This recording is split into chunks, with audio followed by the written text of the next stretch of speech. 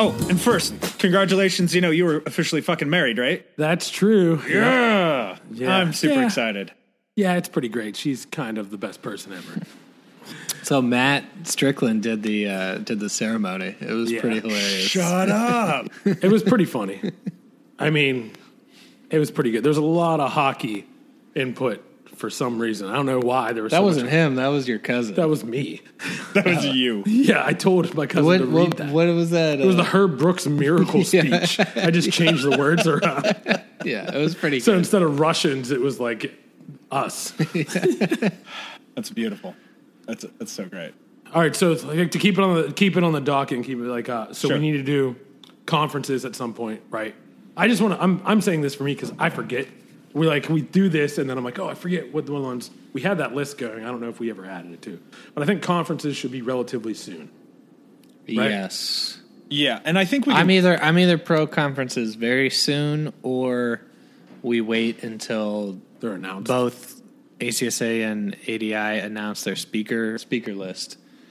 That way we can talk about it then. But we can do a follow up then too. Well, and I think obviously we should touch on conferences a little bit when we talk about the organizations. Mm-hmm. Like we can just start running through the list of what's out there, what they do, our thoughts on them. One of the things that we can talk about, and I think that'd be beneficial is, and Colton, you have a little experience in this too, is like starting a guild.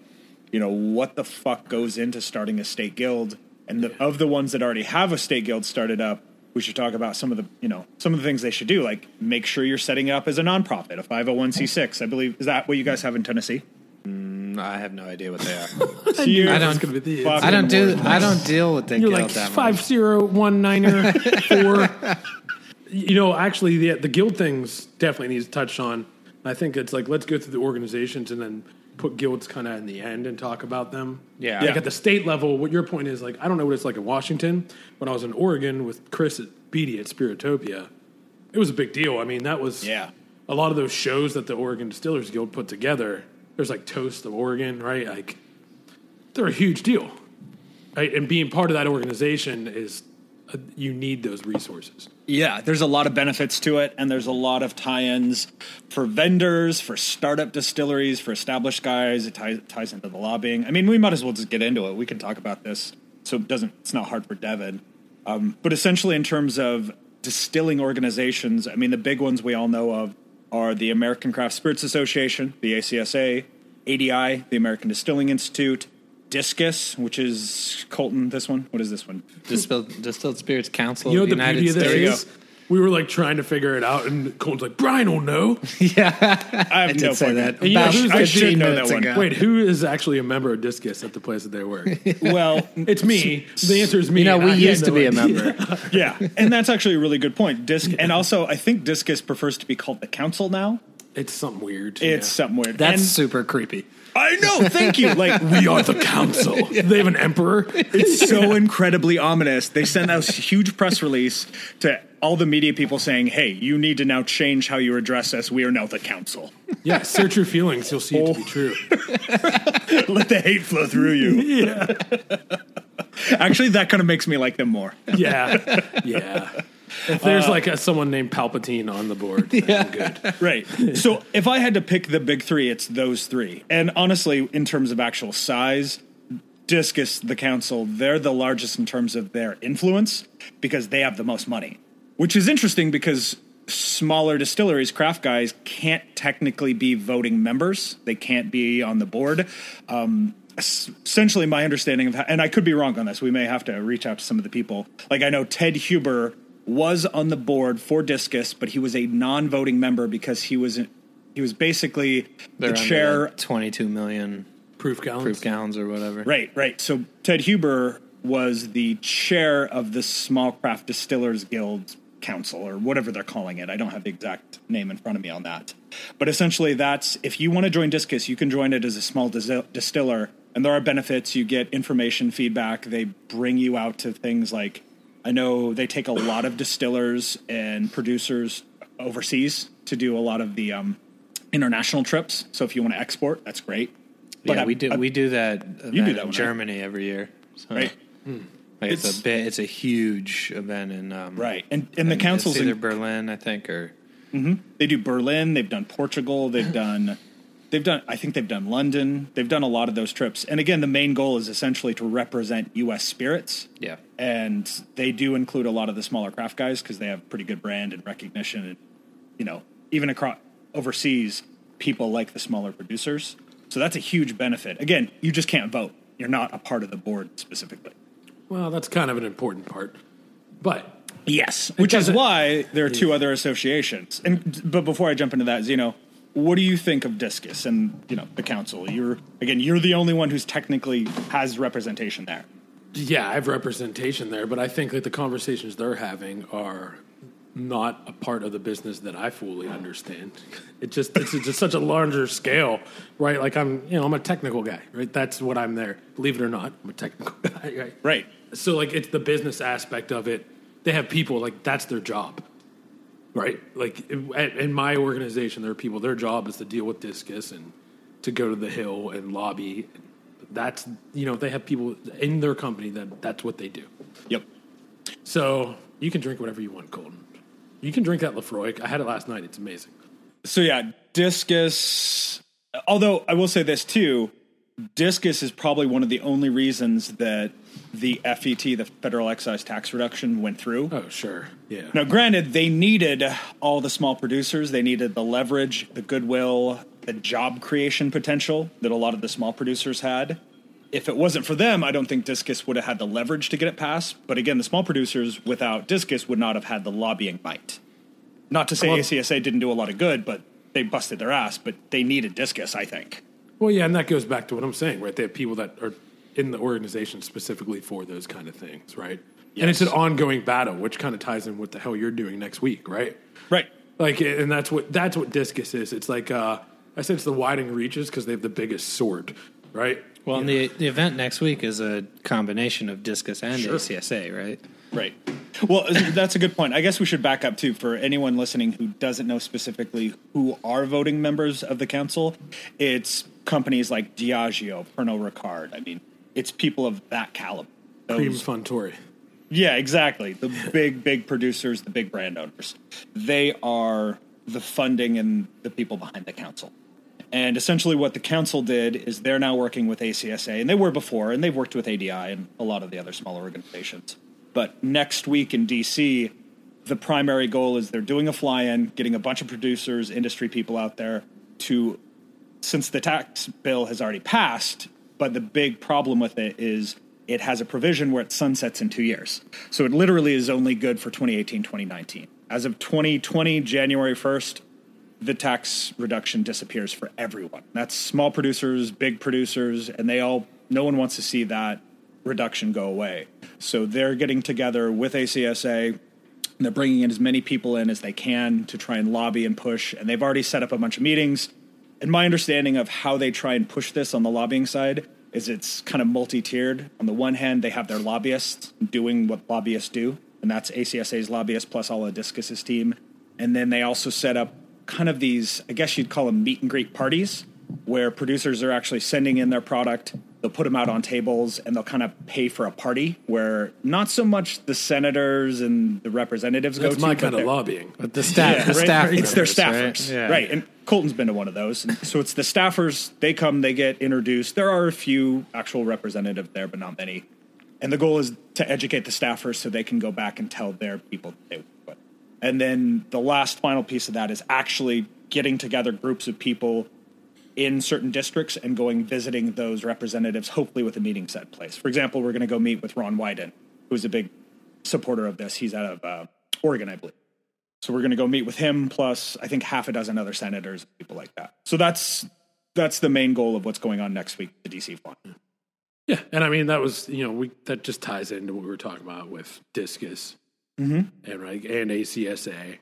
And I think kind of when we talked about going over these organizations, it's like, what's the benefit? What does it cost? And what the hell do they do? Right. So they do things like lobbying, clearly. Right. Yeah. So we've been over that. What the hell else? So if I'm a small distiller, if I'm starting up a distillery, even if I'm a mid-sized distillery, what's the benefit of me joining an ACSA or an ADI or even a Discus, even though if I can't vote? Colton, do you want to dig in first and kind of go over the the big picture differences between ACSA and ADI? Yeah. Well, so ACSA, I guess, is, well, let's start with ADI. It was more of the original. It was just the original sort of craft distilling lobbying group where you got a bunch of craft distillers to come together and say, hey, this is our sort of trade organization for the industry. I think that was, 15 years ago? Is that right? 15, 16 years ago? Yeah, I guess at least. It's really that old? Yeah. Yes, that's more longer than I thought of. Yeah. The anecdote I've heard, I wasn't there, but the anecdote was there was something like 20 people in the room. The very first conference for ADI was essentially Bill Owens, 20 people, and they just brought folding chairs and sat down and talked about the industry. And it's grown exponentially since. Still same size vendor trade floor, I assume. So. Right. Yeah, there was always like 200 vendors. No. In Nashville, we had the Craft Brewers Conference last week. I didn't do much of it, but I snuck into the, I went into the trade floor one day, and compared to our little distiller's trade floors, oh my God. Yeah. This thing was multiple floors. There was, I think they said in total there were 14,000 people there. So yep. That sounds about right. Ours are generally a couple thousand to 1,000 maybe. ADI is roughly, I think they said somewhere around 2,000 attendees this year. I think that includes vendors and people they bring to the show as well. It may have been more. They may have actually quoted more than that, but it was over 2,000. And ACSA, which is the smaller organization, the younger one, I think they rocked in over 1,000, which is pretty damn good for 5 years. So, yeah. So, I guess 15 years ago, ADI started. And, that was sort of the beginning of the craft distiller boom. Right. As it was. And then as that sort of grew, an offshoot organization called American Craft Spirits Association, or ACSA, sprung up, where they were geared more towards, where ADI is geared towards sort of your initial starting craft distillery, where, hey, this is how you get grain contacts. This is, where you where you find all your vendors for everything. I think ACSA's initial thought was, well, hey, now that we have all this, how do we grow? What's the next step? We have our grain supplier, we have our still, we have our mash tun, we have all that. How do we get into 50 states? What's our next plan? How do we move on from there? Right. And then on top of that, I think ACSA also went with instead of the sort of mainline or mainstream, I don't know if mainstream's the right word, but structure of ADI, where it's sort of a top-down. ACSA it's for the members. It's members vote for the board. It's member-run. Right. And it's worth pointing out that ADI is a for-profit organization owned by an individual, and then ACSA is a nonprofit trade group made up of a board of directors that are, as Colton said, elected by the membership. Not necessarily to get down on ADI by any means. I mean, Bill Owens, the owner of ADI, has done a lot. He's going to stab Yeah. Everyone has a Bill story, but Bill has arguably done the most for craft distilling over these last 15 years of any individual ever. Yeah. You may not always agree with his methods, but he really, really cares, and he really busted his ass for the industry, I think. Now, granted, what Colton said is ACSA was an offshoot. Essentially, they started with ADI. They were kind of made up of there's a board of advisors that Bill worked with, and they all worked together to try and create a nonprofit. In the end, my understanding is some of the negotiations broke down. Essentially, a key group of those advisors split off and started the nonprofit. So there hasn't been a lot of collaboration between the two groups over the last 5 years since ACSA started 5 years ago, but I think things have warmed a little bit. And again, I don't want to get too much into the drama or dynamics of that, but I don't think we need to do that. No, that's not our place. And I think, honestly, both groups have been respectful and are working towards a lot of the same goals. Because even though ACSA does a lot more of the lobbying, because that's what they're geared towards, I think it's worth noting that ADI did start a lot of those efforts, or at least try to, years ago with guys like Ralph Lorenzo when he was on the board there. He was one of the very first voices to try and get the federal excise tax reduction going. Yeah. So, and they're all supporting the same things in just different ways. So what's the benefit? Why would I join one or both? Well, I mean, I would say that both of them just lobbied pretty hard to get all of us quite a big tax relief bill. Discus was obviously a big part of that, but in terms of the craft side, Discus wasn't really, pushing for that 100,000 proof gallon, exemption that we have in there. So, and I mean, I think there's an element too of being part of those organizations where you're keeping your finger on the pulse of the industry, right?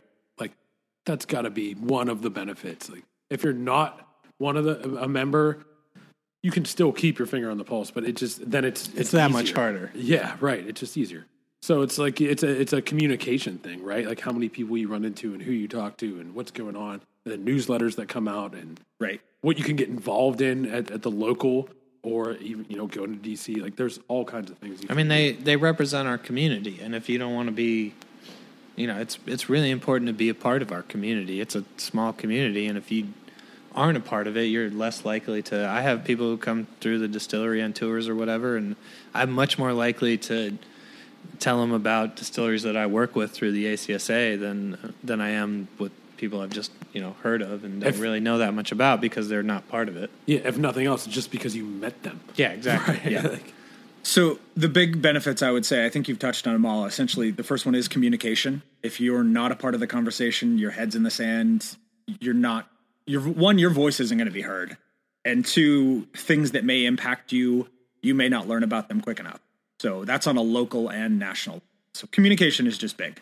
The second is education. I mean, both ACSA and ADI really push for a lot of education. They do webinars, they do workshops, they do, tons of continuing education outside of their own conferences. And the conferences had a ton of really good seminars. I think that every distiller should try and at least go to some of those every year for continuing education, even if you're already pretty well established. And then the last one is the lobbying effort. I mean, like Colton said, they basically just saved a shit ton of money on a national scale for every producer in the United States. And that wouldn't have happened if it wasn't for a unified front. If people weren't working together, this would not have happened. So if you don't give a little bit of money, and it's the money helps a lot, but more so than just the money, it's your voice. The fact that you can say a +1 to each of those organizations, membership roles helps them on the lobbying side a lot. Well, and I mean, I can't speak to ADI as much, but with the ACSA, just getting involved as well, you can make a huge effort and actually affect, how the conversation goes and what kind of lobbying, is important to you. There's always tax things, but there's other regulations that we need, safety and, just in general. That's a good promotion and everything like that, right? The secondary and tertiary groups that come out of these organizations that you can be involved in. I mean, it's what popped the light bulb in my head when you said safety. It's like, right, those whole committees, like those. It's like I don't know. It's free consulting that you're getting by being part of this organization, and you can have a say in it too, right? Well, all these new distilleries starting up, they can do in-house education. But why reinvent the wheel? Go to the people that are experts. Send your employees, even your waits, your barroom staff. Send them to some of these seminars. Make them log on and watch these webinars. That will help a lot in terms of the overall education for everyone in your, under your employ, which is really important because safety is kind of a big deal with distilling. Because I mean, hell, we've all seen the news. There are fires. There are things like that. Even just in the last year or so, and that stuff shouldn't be happening. Those are the big, those are the headlines. There's also we're just general manufacturers, right? So we have cuts and bruises and accidents constantly. I like how you said when you make them watch it, though. I just imagine it's like a Clockwork Orange scenario. Oh, absolutely. It's like the helmet that holds their eyelids open. I have one of those. I don't tell you what I use it for. It's a 12-hour session of Colton talking about OSHA safety. Oh, my God. Yeah, this podcast is boring. Imagine that. So, yeah, I mean, there's a hell of a lot of reasons. And again, I hate to say it when it comes to the affordability side, but I understand a lot of small producers don't have a lot of funds just to throw around. They're really tight in terms of their budget. But this is one of those things that you're going to get a lot back for your investment. It's as worth it as it could possibly be. Right. Exactly. And so, correct me if I'm wrong, but you guys are both members of ACSA and ADI, right? So we are, and then Brian as a, I don't know, vendor or What do you call yourself? I don't see. So I guess for ACSA, we are their endorsed trade publication. So we kind of co-sponsor each other.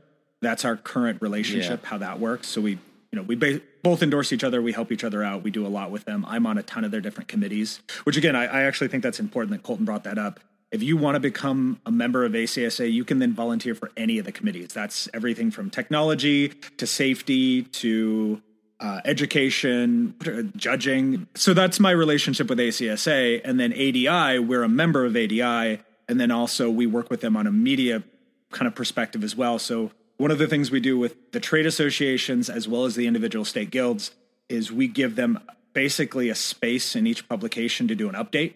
So ADI, no charge, basically sends us content that they're talking about what's going on with them and what they know about what's going on in the industry. And that's how they try and help educate and inform the industry. And we're just kind of the vehicle for that. So we work with ADI on that, and we attend their stuff. We send them publications. We help them with anything they need. We try and cover their judging events and things like that as well.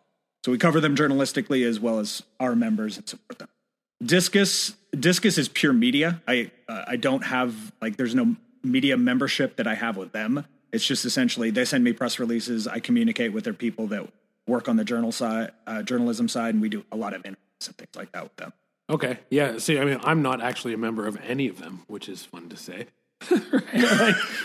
Which is actually great, though, because that gives you a little bit of distance, and you can ask the question. Discus, I guess. Yeah, I mean, technically, I'm a member of Discus, but as I said, that's like a whole department in my company, which they're not going to put a guy like me in there. It's amazing they even hire a guy like me. But I mean, ADI and ACSA, I have had experience with them in my previous life, at smaller places, and I mean, it's a different community. But I love that you use the word a unified front. Like when push comes to shove, there isn't a difference, right? No. And I think that's actually, this is getting a little outside the bounds of this conversation, but it's just quickly worth noting, again, the federal excise tax, not to keep beating this dead horse. We do a federal excise tax podcast. That's right, exactly. Yeah. But the other thing that helped us get that through was the fact that not only were we unified with Discus, ADI, ACSA, but also the brewers and the winemakers at the very least weren't opposing it. Colton, were they technically on board? I believe they were, right? They got a little bit of relief both on of some them. of that. Both of them got some benefits from it. I'm not sure what the exact specs were, but I think something with the wine, they got a tax break.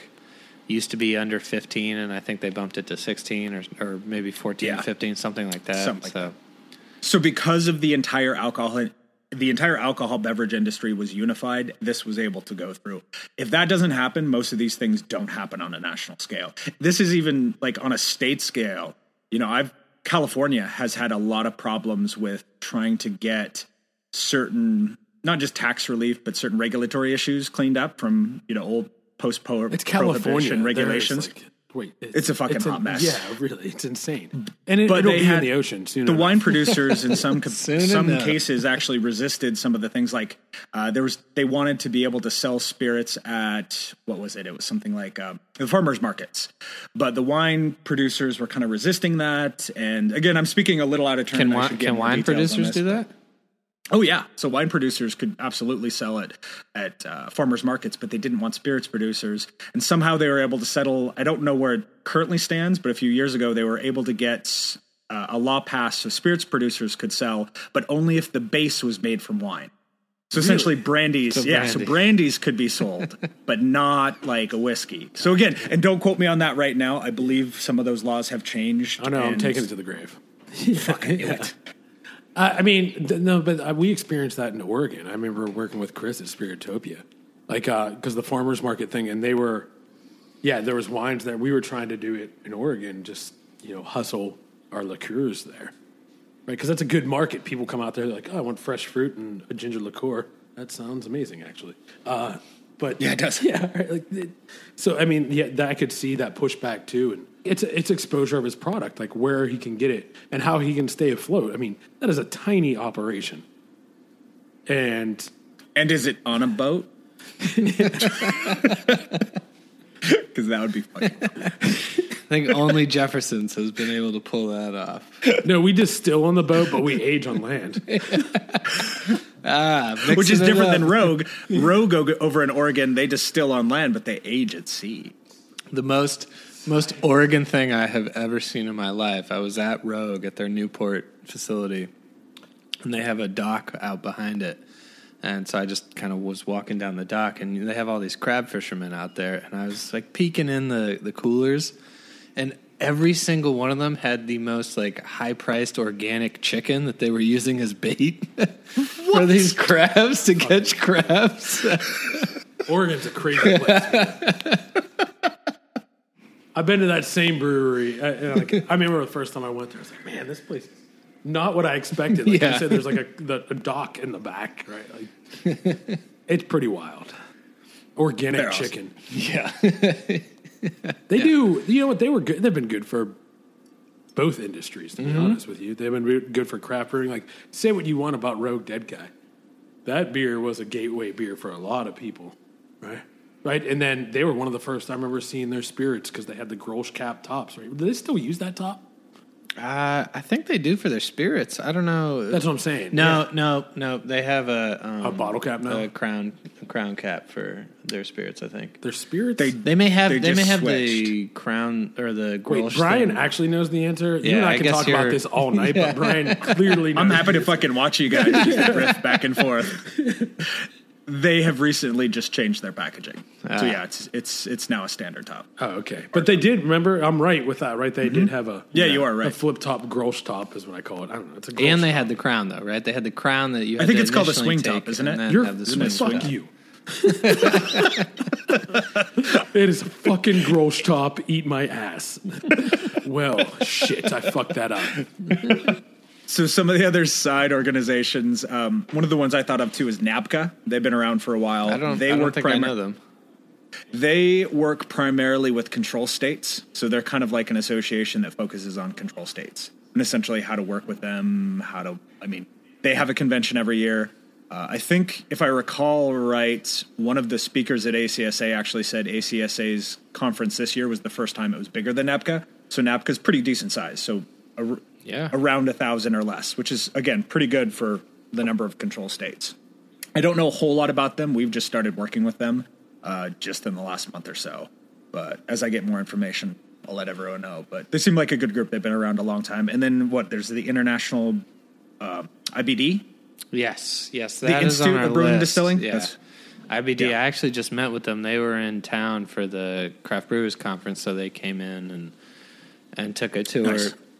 Really great guys. They're about to reamp their distillery program too, where it had been for years and years. It had been so Scotch focused that you would look at the info they had on their sort of online courses, and it would be all just this like single malt and grain alcohol for Scotch blending thing. And I think they've realized they need to kind of expand and go big picture. The main thing, which I know as soon as Zeno gets back from playing with his pud. That's penis for people on the West Coast. I'm back, but I'm still playing with my pud. The access that IBD gives you to research, the cutting edge of beverage research is incredible. If you have the money, and it's not super expensive, but if you have the money to pay to be a member, do it. It is worth it. Just the access to any research project really that's kind of going on in any academic world is posted on IBD.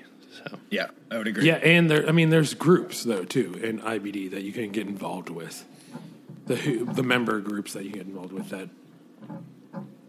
There's like the LinkedIn group, the IBD. Yeah. I get that message all the time, and it's talking about what's going on in the industry. And there's a lot of brewing focus too. I heard you talking about just Scotch focus, but it has grown significantly. I'd say. Yeah, it's Institute of Brewing and Distilling. I know we skipped over that, but since you started at Oregon State before I did, but even since I've started, it's grown a lot and changed a lot. The IBD, and it's like in Oregon State. Everywhere. I'm just saying the organization as a whole. Yeah. Oregon State was, they proctored exams there. Yeah. Like our professor proctored exams there. Paul Hughes, right? Like he was he had a big role in the IBD because he came from Harriet Watt. And it's like, I mean, there's a lot of benefit. I just think personally the best thing is the amount of research that you get from that. Right. And there's a Scotch Whiskey Research Institute. You're talking about really Scotch specific, but there is a lot to be. Okay, so I'm a member of that, actually. So, yeah, right. There's another one I'm a member of, but that is because of who I work for. And they, you know, one of the chemists there was a member of it. So I get that research and that kind of access. And it's another good one. I mean, we're not going to talk on that too much because it's too specific, but talking about IBD, it's a similar scenario. It's good to consider. Yeah.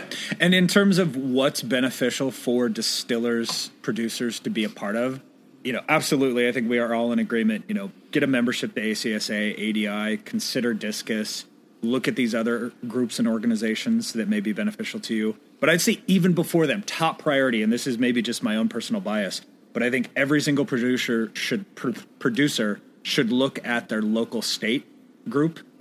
Does your state have a guild? If it does, join the guild. That's going to be, you know, support your local efforts first. And they're going to be the ones, especially if you're first starting up, who can give you some initial information on the pitfalls that you're going to run into. So education, lobbying, you know, always start local when it comes to politics. So join your state guild. That's money well spent. And if you don't have a state guild, get as many people together that may be doing distilling or talking about distilling and try and start one.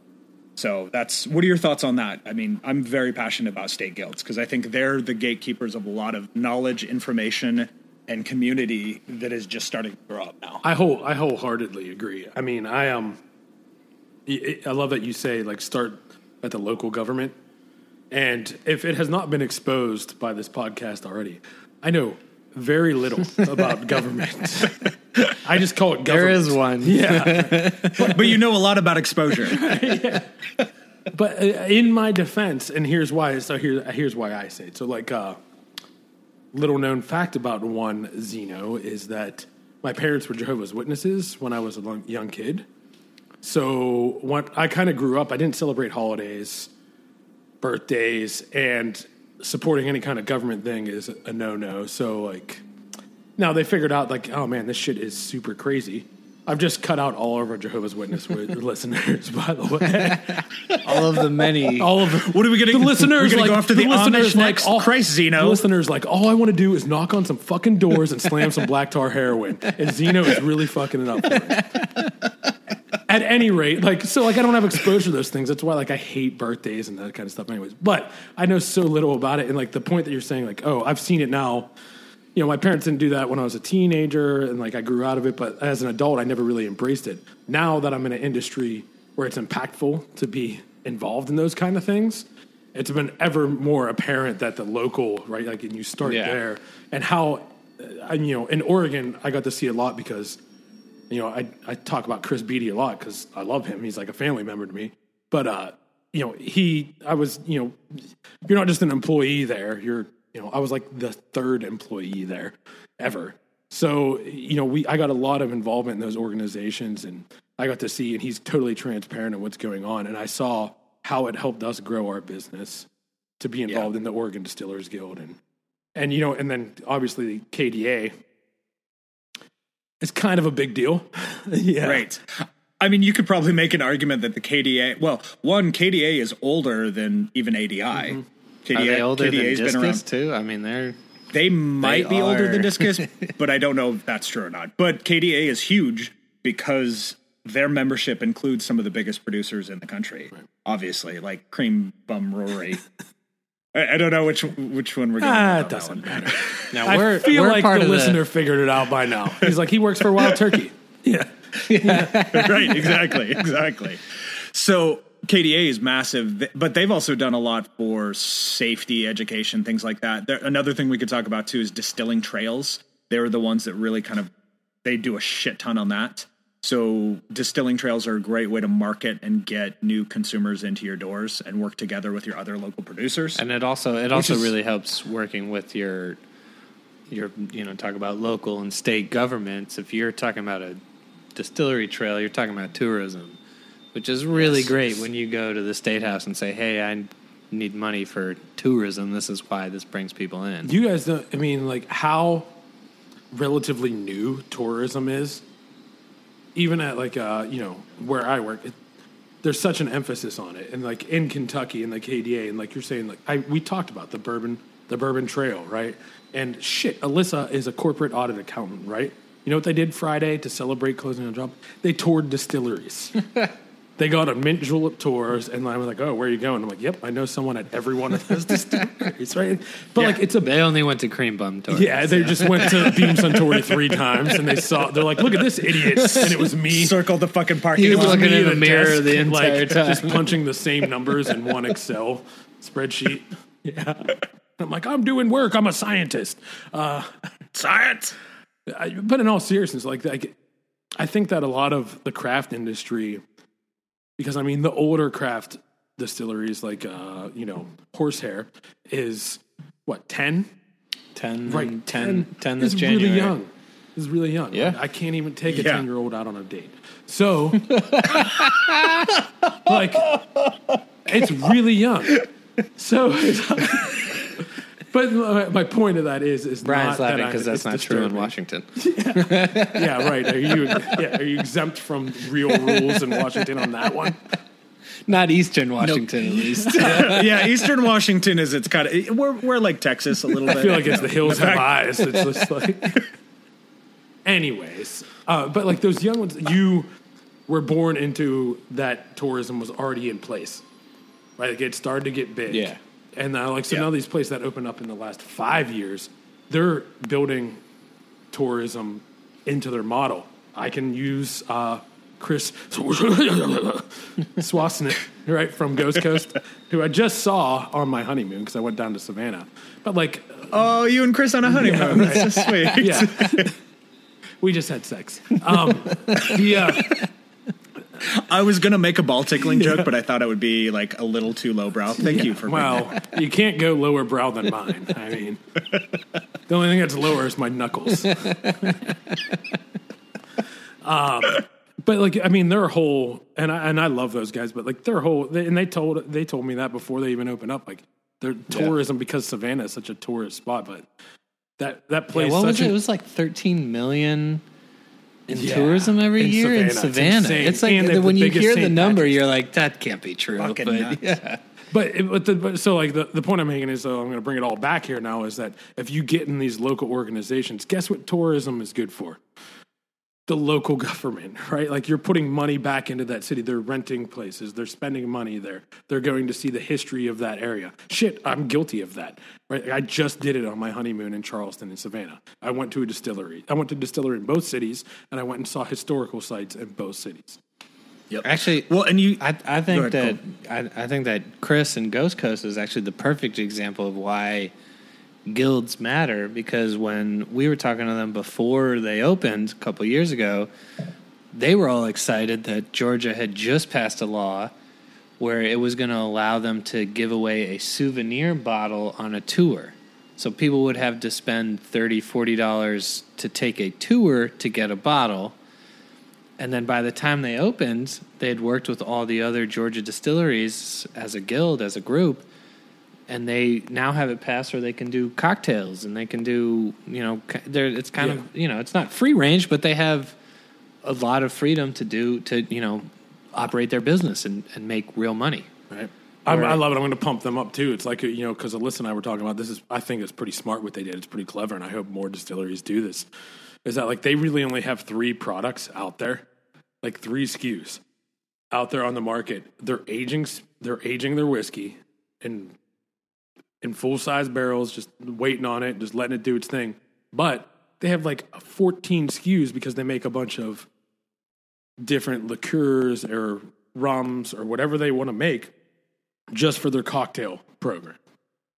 Yeah. And I think that was pretty clever. And they were able to do that because of that local government lobbying that they did to get that all passed. And there's a lot of states that would not even be allowed to serve cocktails or drinks in a tasting room if it wasn't for the local guild.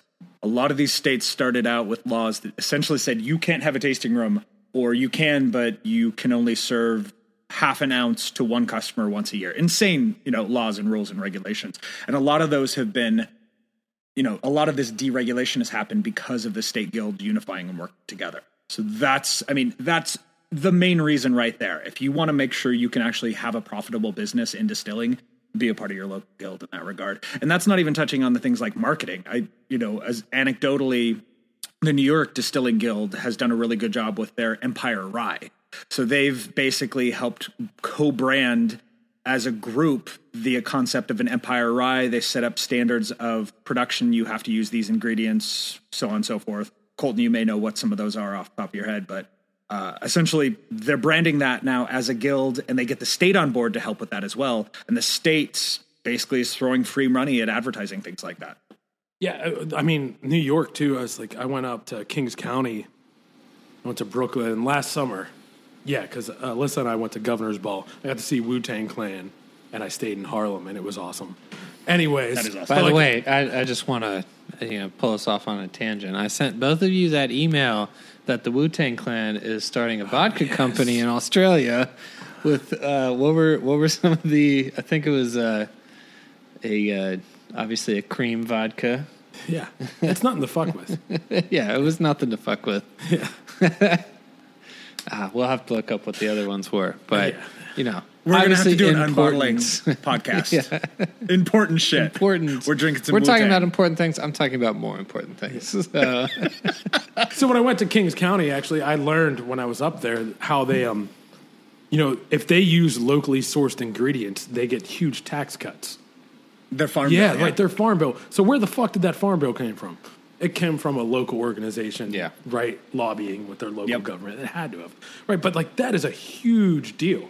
And now look at the explosion of distilleries in the state of New York right now. It's been... I think it's number 3. Yeah, right. Yeah. It used to be your state. For a while, they were number 1. No, your state's number 1. Yeah, Washington. If flip-flop for a while, for Washington was number 1, and then New York overtook us for a while, and then California was kind of eating at the heels, but California's had problems with the regulation too. But it kind of bounces back and forth between Washington and New York.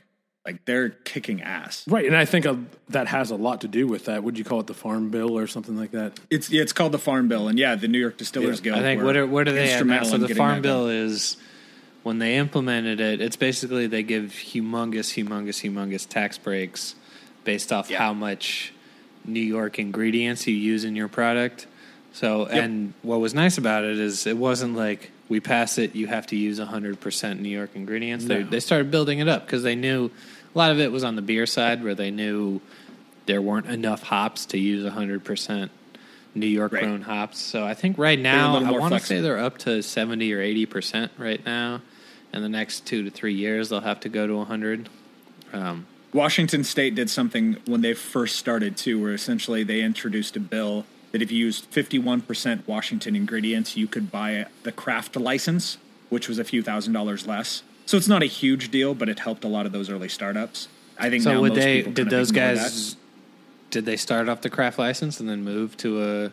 Mm-hmm. So, for example, Dry Fly in Spokane, one of the bigger ones. I shouldn't say they're not huge, but they're really well known. I think they're in 50 states. Sure, now. and they're an older one too, right? They were pretty well established. They started in I think 2008. So they were the very first craft distillery in Washington State, and they kind of helped change the law. So one, that you could have a craft distillery in Washington because you couldn't. So then part of that law was if you use 51% Washington ingredients, you got a much reduced rate of your actual distilling license. Directly north of the border from us in British Columbia, they have an interesting situation too, where just recently they passed a law where they have insane state excise taxes. If you use, it's a little more prohibitive in the fact that you have to use 100% BC ingredients. But if you use 100 BC ingredients, essentially you get a 100% excise tax reduction. So you just put a bunch of poutine. Fuck yeah, you ferment the hell out of some sweet poutine and fries. You get it straight from A&W, you pour it right in. It's fucking delicious. 100%. That is insane. It's stupid. Basically, again, this is pure anecdotally, but there was a distiller in the Okanagan Valley, southern part of British Columbia. Essentially, they were making pennies per bottle for profit. It was like they were making 4 to 5 cents profit per bottle. It wasn't a business at that point. It was essentially a hobby. But by being able to do this, it completely changed their business model where they could actually make. How do you convince the government to give up all of their money? That is, I mean, I think that's the thesis of our entire, join an organization thing. Is at some point, you can convince the government to give up all their money. You have to convince them that it's beneficial in a different way. Yeah.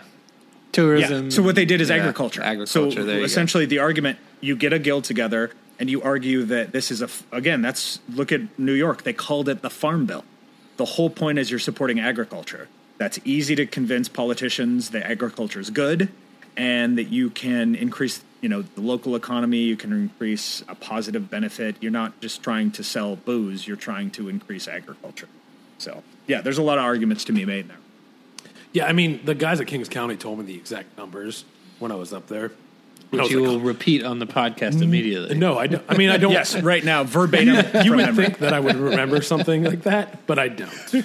I think it's worth mentioning, I think we've made a pretty good case for why guilds are beneficial, but guilds are really hard to operate, especially for distillers that don't have a lot of disposable income.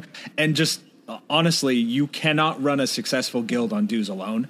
If you have a guild structure that's based on dues and you have 10 distillers and it's a $200 yearly membership fee, you're not going to get anything done. Just quick anecdote. Having a $200 guild membership is going to do nothing for you.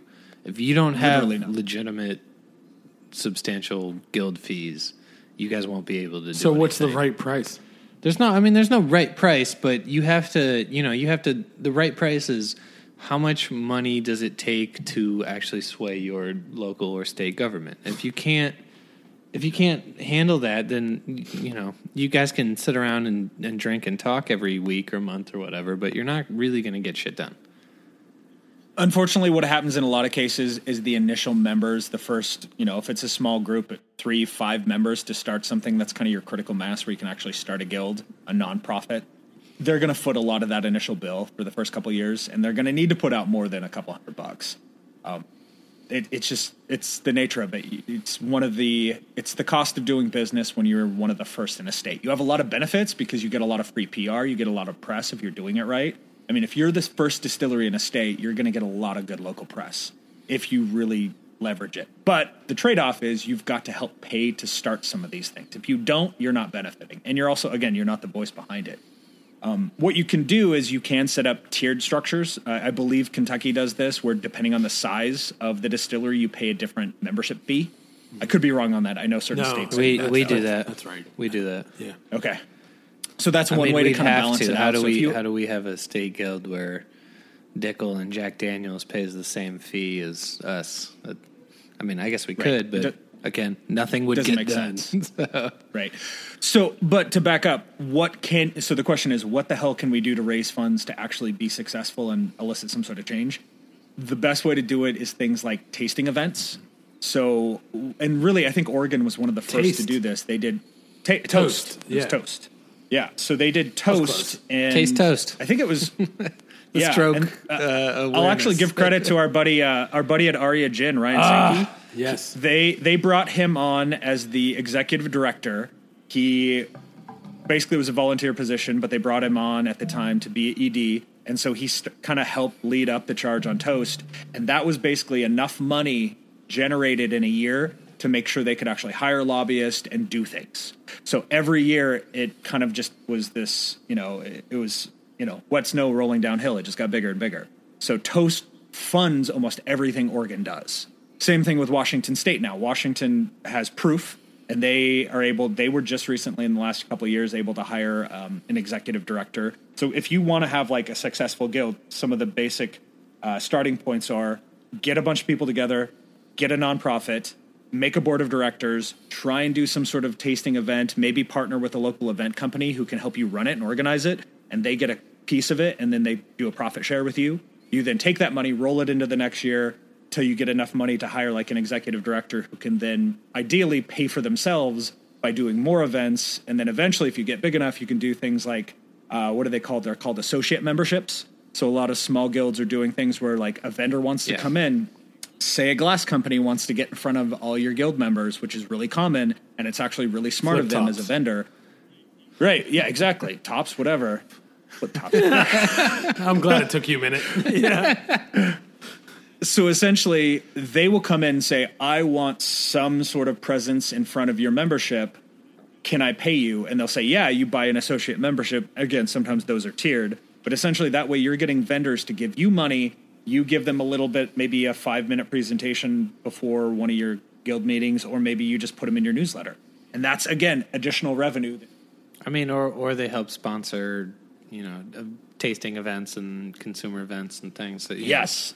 Yeah. And those are bigger ticket items. So you, as Artisan Spirit Magazine, what is your involvement in Washington State?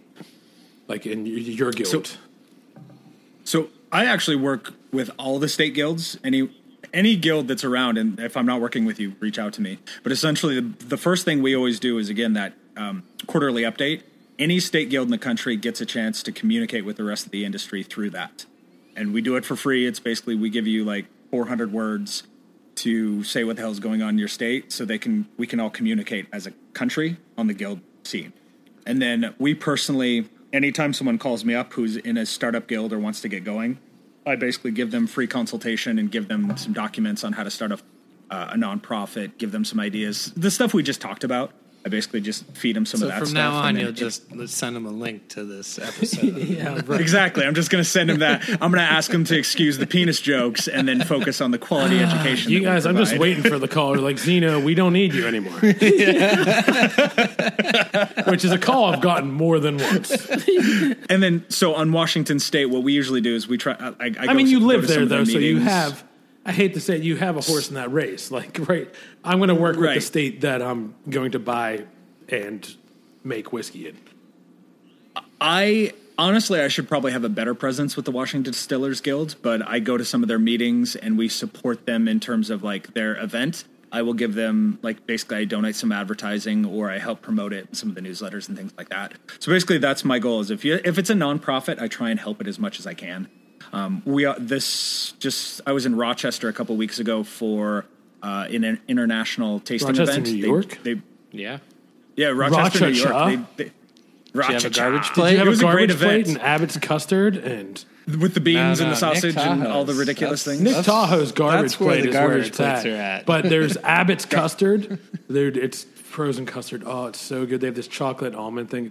My mom lives in Rochester and Colton. I'm getting I grew fatter up listening. a couple hours away. Yeah, So. they have great Italian food too. Yeah. Anyways, go on. Should have gone So with you in Rochester, yeah. Anyway, so they were a nonprofit group that the New York Distillers Guild brought in to help them do an international tasting event, or I should say judging event. It was a judging event. And the goal was, it was charitable, so they took all the extra booze afterwards and they donate them to a charity that then is able to do events of their own and raise a lot of money. So this event was able to raise like $250,000 in charitable contributions. So again, and all we did for that is I attended, I helped promote it, things like that. So that's what I try and do with the guilds, is we just try and promote the hell out of it. Which is what they need. I mean, the more press and exposure they get, the easier it is for them to lobby for whatever makes their particular state's laws easier on them. So. Tennessee's has grown a lot. Like our guild is great. It has done amazing things for the distilling industry, for the Tennessee distilling industry. The reason I'm trying to not talk about it so much is because we have a incredibly unfair advantage where we have Jack Daniels and George Dickel as members. I have like our dues are humongous. Like for them, they're humongous, but they're actually they're really active. Like we have both of them come to almost every meeting. Like they're there, they're active, they're participants. They get why it's good for Tennessee to have the moonshine distilleries up in the legal moonshine distilleries up in East Tennessee, to why they need more tourism and how it will help them down in southern Tennessee and things like that. So I know that not every state has that. Let's talk about it. Like there's no big massive distillery in Maine that's gonna have that kind of advantage. But what's Indiana's like? Does Indiana have a guild? They definitely have a guild. They do. I believe the current president is Jeff Whistlich from Cardinal Spirits. Is he the president? Really? It's That's Jeff? funny because I remember when they started their Jeff is guild, awesome. he was at an event with us, all of us, and he wasn't there to vote because he was at an ACSA event. He's like, God damn it, they really Jeff is an screwed awesome me guy. over. They're a super small guild, but I mean, again, they've got, the Hubers at Starlight, they've got Whistlage, they've got a few others. But again, that shows you don't need a ton. Having a benefactor is nice. But even if you have a ton of distilleries, there can still be problems. A cautionary tale is California. California has 2 guilds that kind of compete and dilute each other, which is problematic. They have their artisanal California Distillers Guild, something like that, which is their main bigger guild. But then they also have a San Diego guild, which is kind of the greater San Diego area, and they don't necessarily communicate a lot. That may have changed. Is San recently, Diego but really affecting the rest of the state? And does legislature a place that like much? Gallo get involved in that?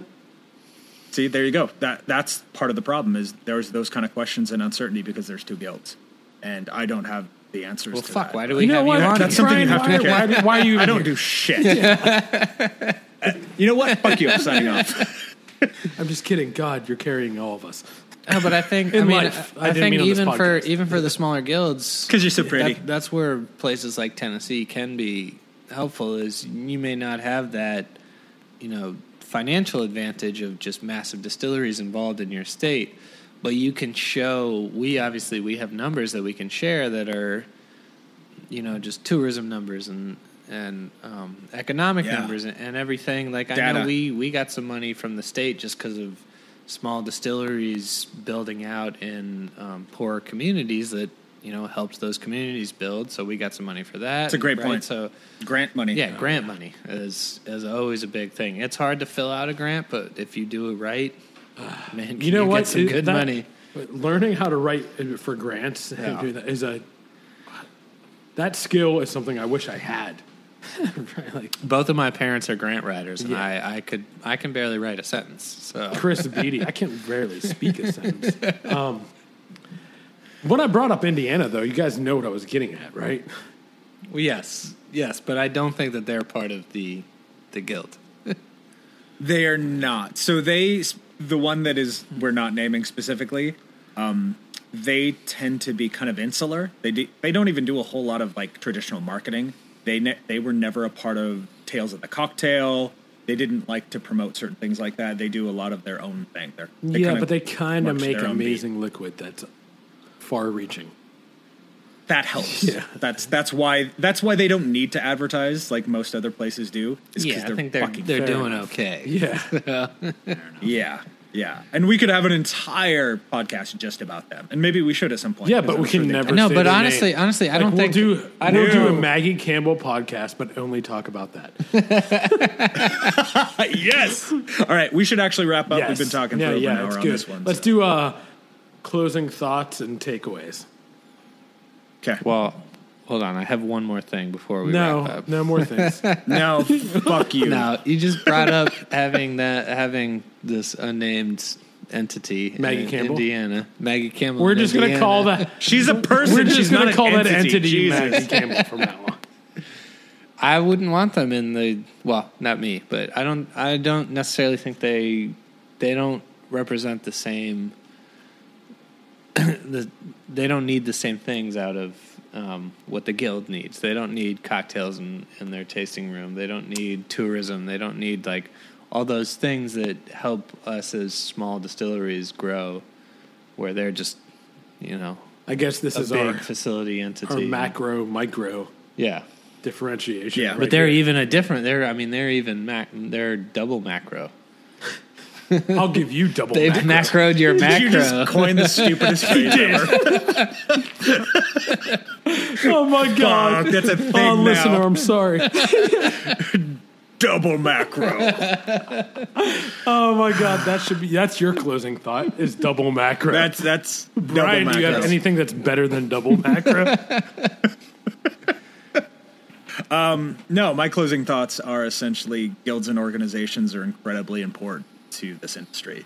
If we don't have them and we don't support them, someone else is going to do it. So be there, put your voice to it, and try and back it. Because again, if you don't, you don't know where it's going to go. You don't know what they're going to get accomplished. And there's a lot of success. Again, FET, it wouldn't exist without the help of all of these individual groups, organizations, guilds.